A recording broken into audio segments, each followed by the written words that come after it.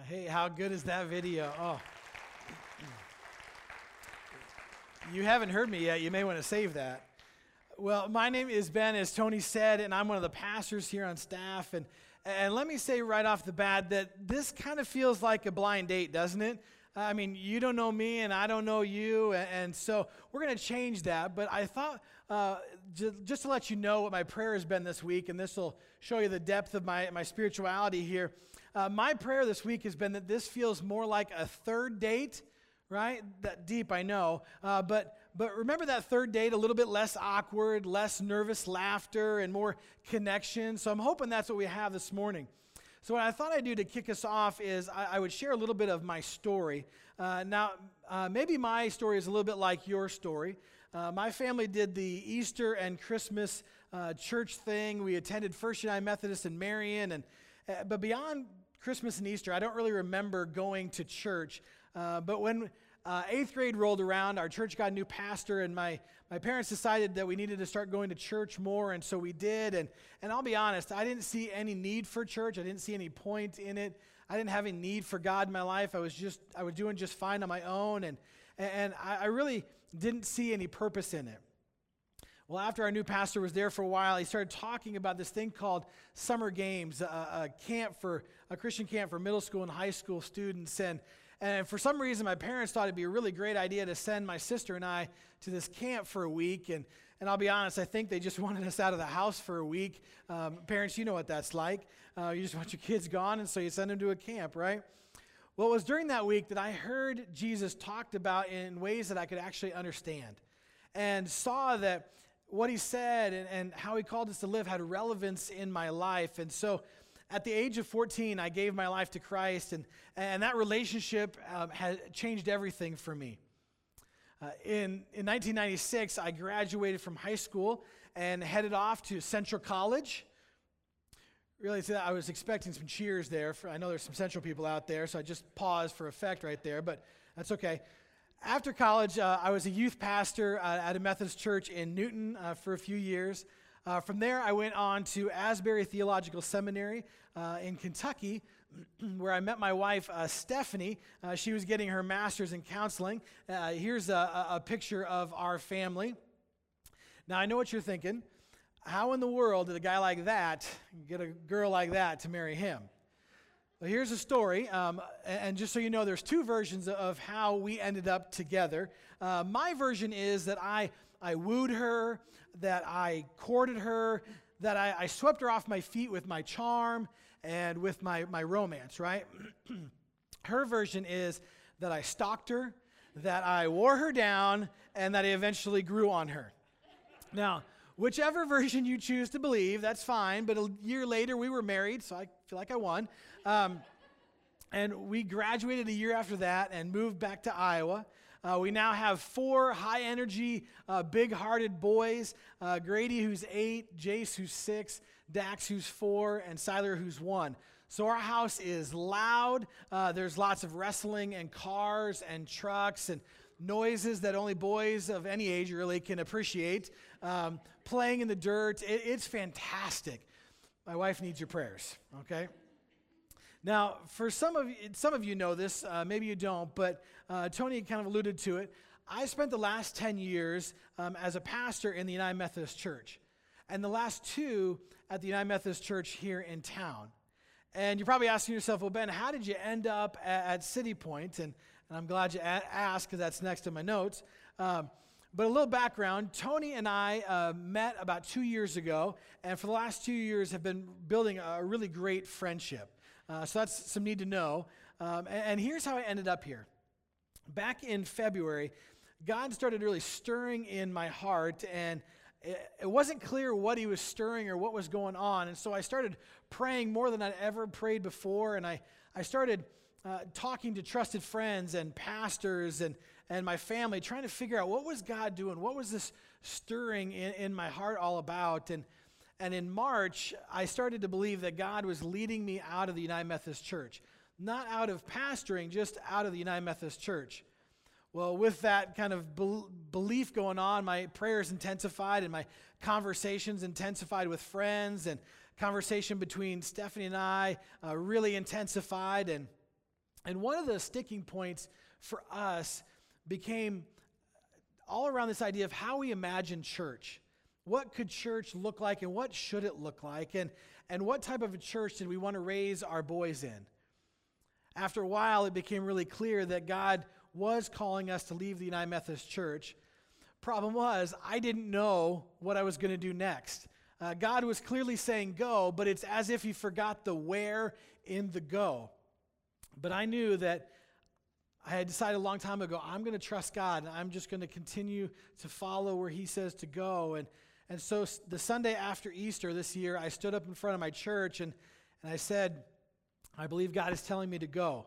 I don't know where yet.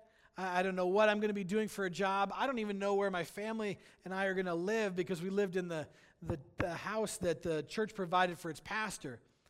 Well, but what I knew is that God was calling me to go, and I've learned over the years that God can be trusted when he says go.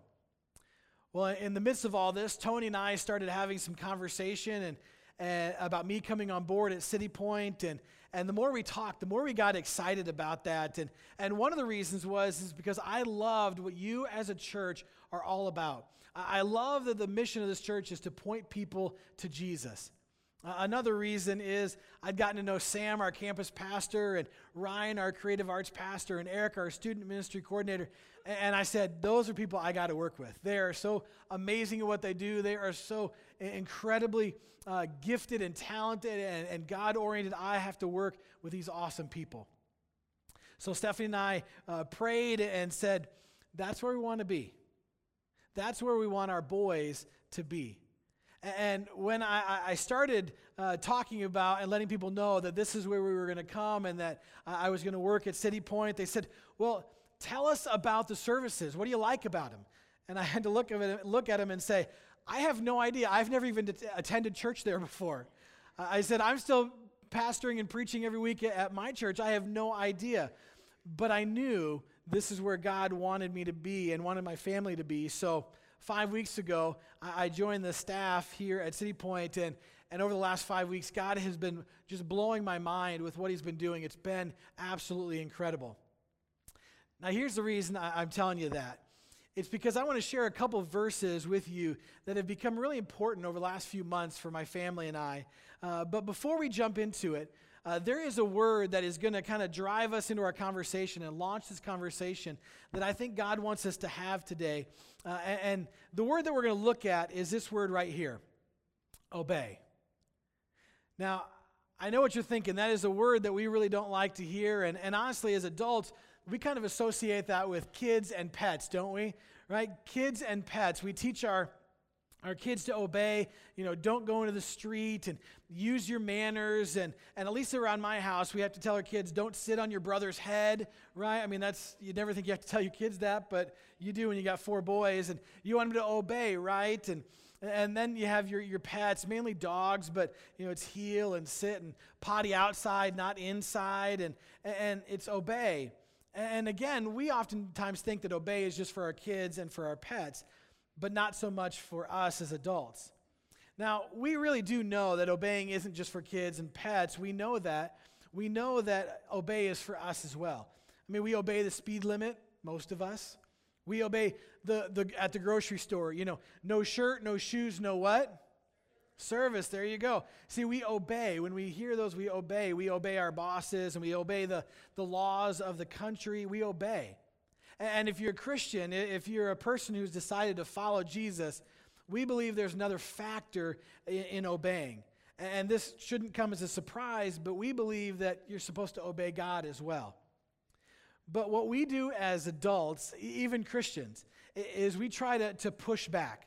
We don't like the term obey. Instead, we say things like, well, that's just what adults do, right? It's not obeying. That's just a part of growing up in life. It's not obeying. That's just what we're supposed to do in the workplace. And it's not obedience. That's for kids. And see, we kind of try to twist the word so it doesn't seem like obey applies to us. And here's the question. Why do we do that? Why do we as adults push against or dislike this idea of obeying so much?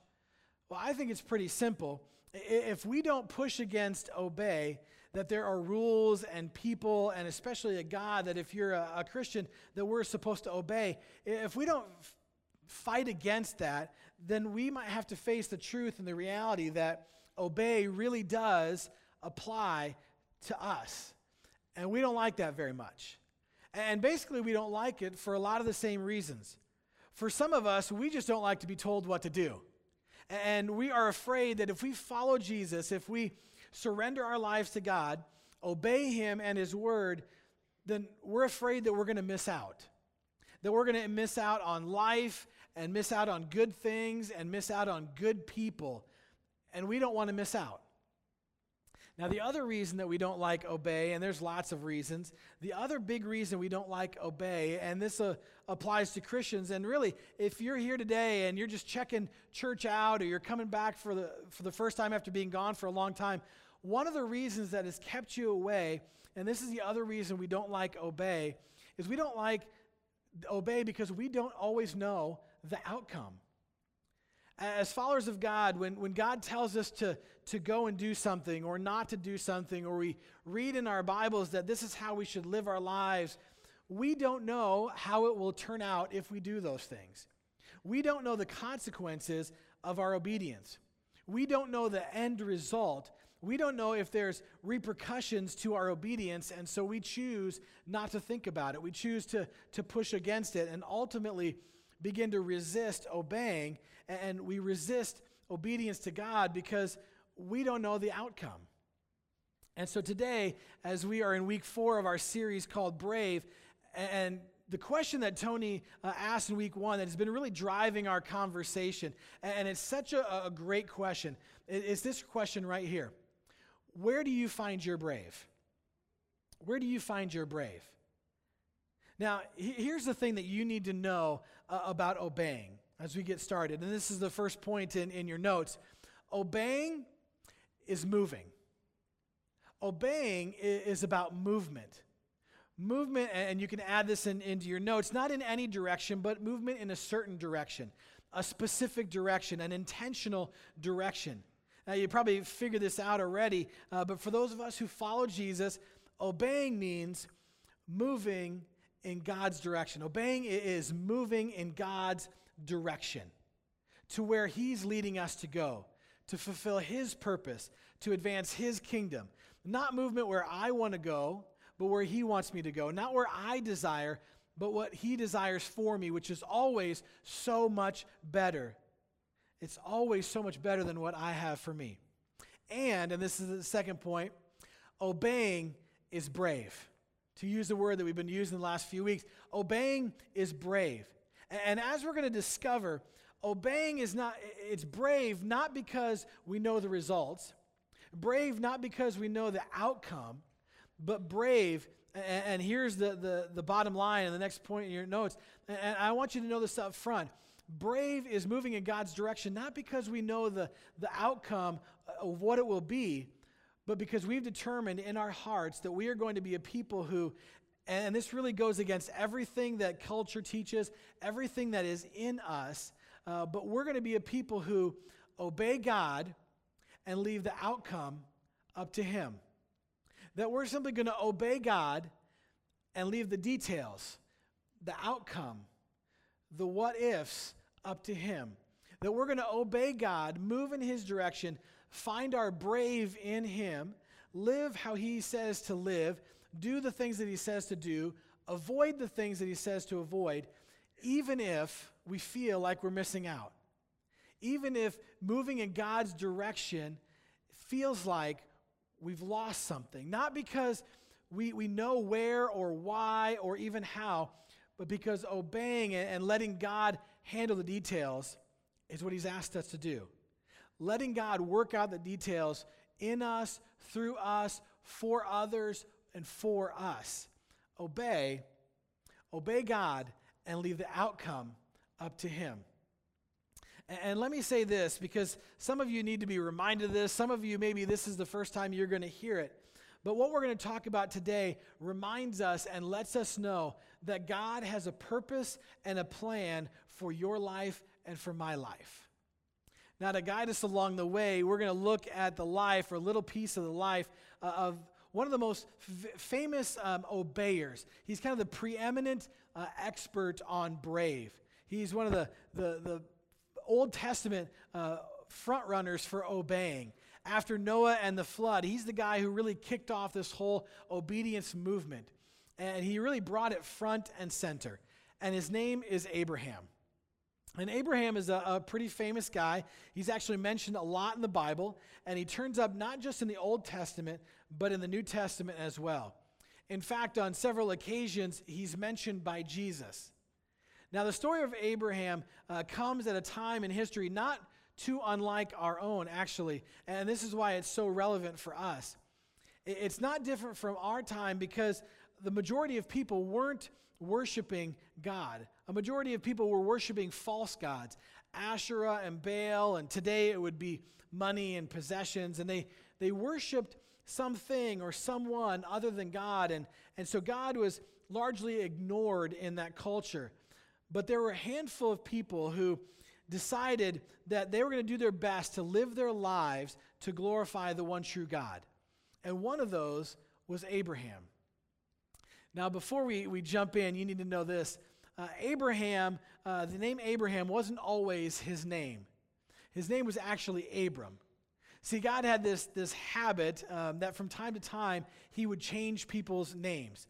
He changed Jacob to Israel and Simon to Peter and Paul, that his name was Saul to begin with. And God even changed Abraham's wife's name from Sarai to Sarah. See, back then, more than it is now, names really had a lot of meaning. And so God changed Abraham's name when he was, think about this, 99 years old. God changes Abraham's name. And it went from exalted father to father of many, even though Abraham had no children. So Abraham became Abram. So we're going to take a look at Genesis, and Genesis is the easiest book in the Bible to find because it's the first book in the Bible. So we're going to be in Genesis chapter 12, beginning in verse 1, and here's what it says. The Lord had said to Abram, "Leave your native country, your relatives, your father's family, and go to the land that I will show you." Now, for you and for me, that doesn't seem like all that big of a deal because in our culture, everybody leaves home, and it happens all the time. You graduate college, you get a job, you get married, you start your life, you restart your life, you make new friends, and most of the time, that's not right next door to mom and dad. Most of the time, it's not even in the same city. Many times it's not even in the same state as mom and dad. And yeah, we'd like to be closer. And yeah, we'd like the grandkids to interact more with grandma and grandpa. But it's really not all that unusual. It's pretty common for a lot of us. Well, back then, it was absolutely unusual. See, everyone lived in the same region as their parents. But not only did they live in the same region, they lived in the same city. But not only did they live in the same region and the same city as their parents, they lived in the same neighborhood as their mom and dad. And in many cases, fathers and sons worked together. And in some cases, in a lot of cases, mom and dad lived with son or daughter, and their families all lived in one house. So for God to say to Abram, and I want you to listen to this list again as it increases in intimacy and importance. Leave your country, the only place you've ever known. Leave your relatives. Leave your family. Leave your home. That was such a big deal. Think about this. Loss of family, loss of friends, loss of job, loss of security. You want to talk about giving everything up. In just one verse, Abram is asked to obey, to move in God's direction, to be brave. And that meant leaving everything. That meant that he had some major consequences up front before he even left.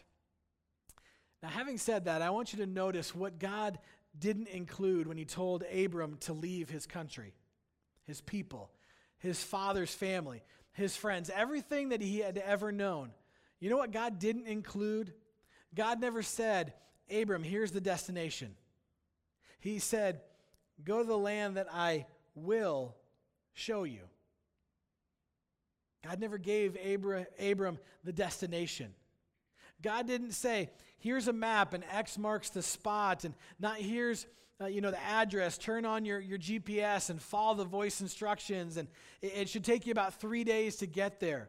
Here's a picture of where you're going to live, and here's the house that you're going to live in, and the garden that Sarai will attend, and here's where you're going to work, and these are your new friends, and you're going to go to church here and serve on guest services or Kids Point, or you're going to come and set up or tear down or be in a life group. God didn't tell him any of that. And Abram got none of that information that you and I would consider must know. That's information that you and I wouldn't ever think about uprooting our families, uprooting our lives without knowing, right? God simply said, Abram, leave it all and make a move. Okay, God, but what direction am I to go? Move in my direction. Well, God, that's not even really a direction. Can you give me, north or south or east or west? I mean, I need something here. Abram got none of that. Abram didn't get to know the destination, the itinerary, the outcome of leaving it all. He didn't get to know any of the information that you and I would have to have before we would go. God simply said, go. God simply was asking him to obey and leave the outcome up to him. Now let me put it in our terms, because again, making a move like that is sad, but in the scope of our lives and our culture, we have cell phones and we can buy plane tickets and we can FaceTime, and so it's really not a big deal.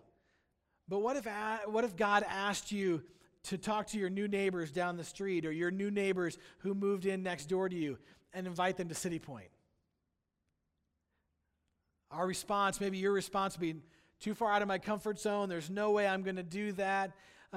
It's not going to happen. Or, you know what, okay, I'll do that. I'll obey, but first I need to have some information, God. God, here's some information I have to have before I'll even go into that conversation. One, are they Christians? Because if they're Christians, there's a higher probability of success in my conversation. Two, is there any need or brokenness in their lives that I can help with? Can I share a word of hope in their lives? I'm going to need a scripture about that one. But is there anything that I can say? And then third, and this is a biggie one. This is a big one for us. And this is a deal breaker. Are they going to, if I go and invite them, are they going to say yes?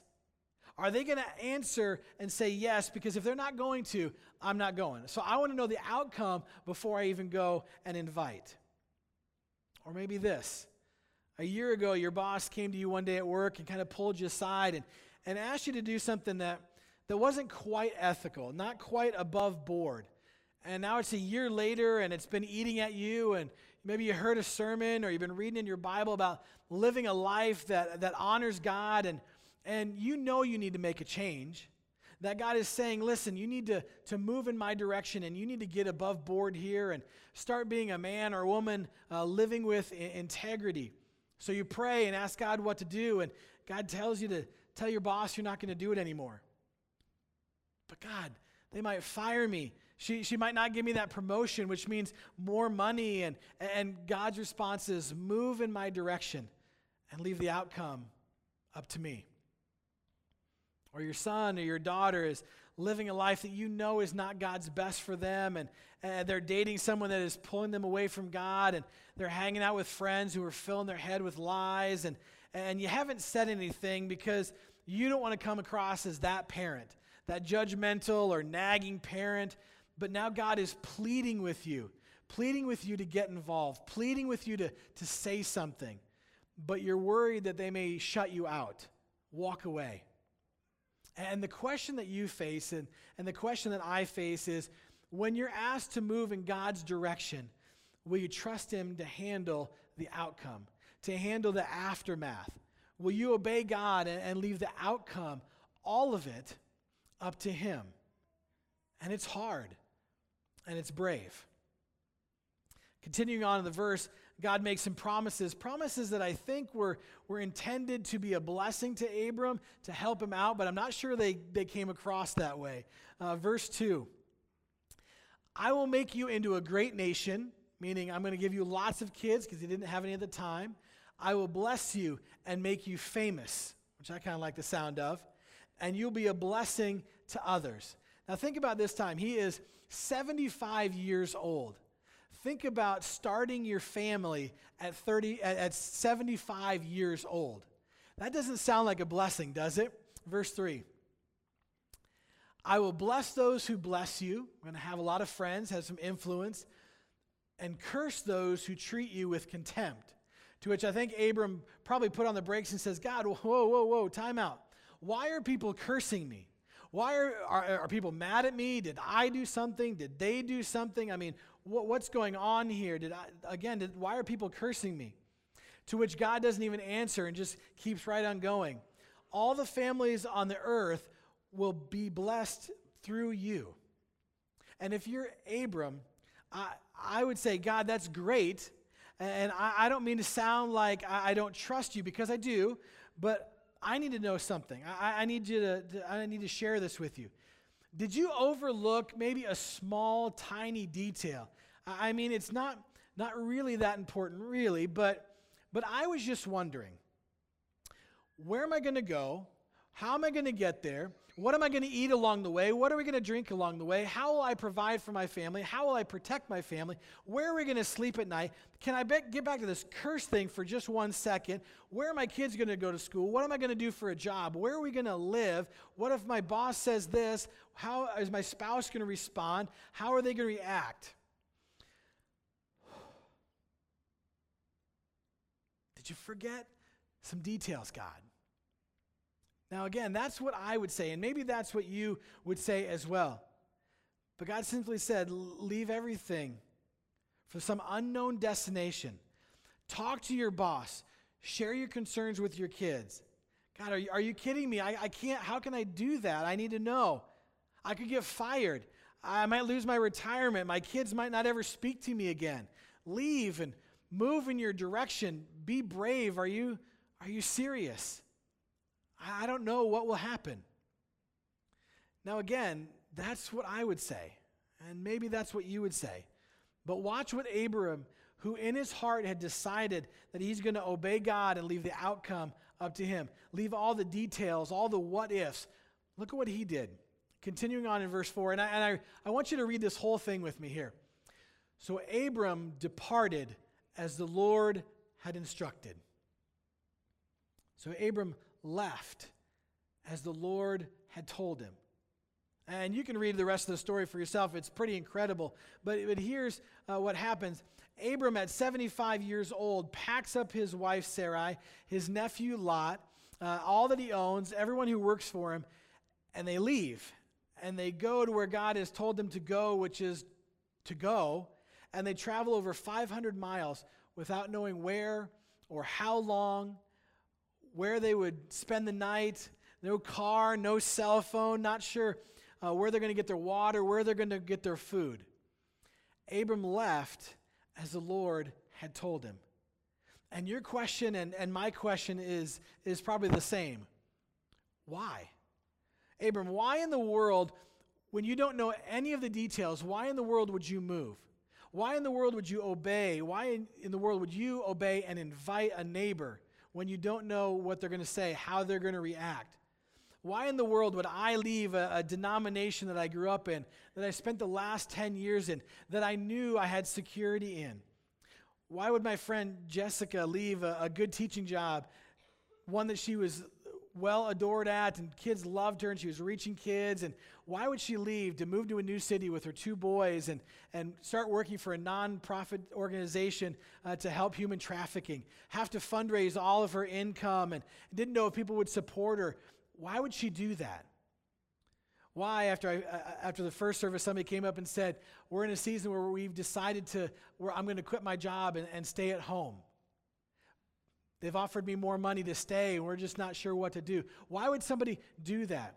Why would somebody plant a church, another church in Washington, Iowa? Why would they do that? Because they have determined, like Abram, they have decided to trust God and move in his direction, the direction he's asking them to move in. And they had decided to say, I'm obeying God and leaving the outcome up to him. And listen, When people decide to move in God's direction, no matter what, they have put their full trust into God who can handle anything, whose love for them is so great that he sent his son into the world to pay for our sins. And when God said move, they moved. Not knowing the result, not sure what was going to happen, not sure how things were going to work out, what the specifics were. And yet they moved because obedience is not about moving because you know. It's about determining in your heart that when God says go, tell, serve, share, give, love, move your family, start a business, talk to your neighbor, stand up to your boss. We don't know what's on the other side of that. We don't know how it's going to work out. But it's about moving in God's direction and when God has called you to go because we've learned and decided to trust him. We've decided and understand that our brave is not in the security of those things, but it is in God. That we find our brave, our true brave, in God. So here's the question for you, and here's the question for me, for us today. God is asking me to, and you fill in the blank. What is God asking you to do? And I will obey. God is asking me to, and I will obey. And I've determined in my heart, and you've determined in your heart. And listen, there's no magic potion, and there's no scripture that we could give that'll make every answer come out the way that you want, and no sermon that we could give. Have you decided that your Heavenly Father can be trusted with the details, with the conclusion, that you'll obey and leave the outcome up to him? And when you do that, let me tell you, you will never regret it. Because when God says go, he shows up. You want to know what's on the other side of your obedience? It's God. Because when God says go, God shows up. And here's the challenge I want us to, before we leave today, God is asking me to. What is it? And have you decided to obey? For some of you, you've been coming for a while and you've been listening, you've been watching online, maybe you've even started to sing a little bit and you've started to believe. Come on.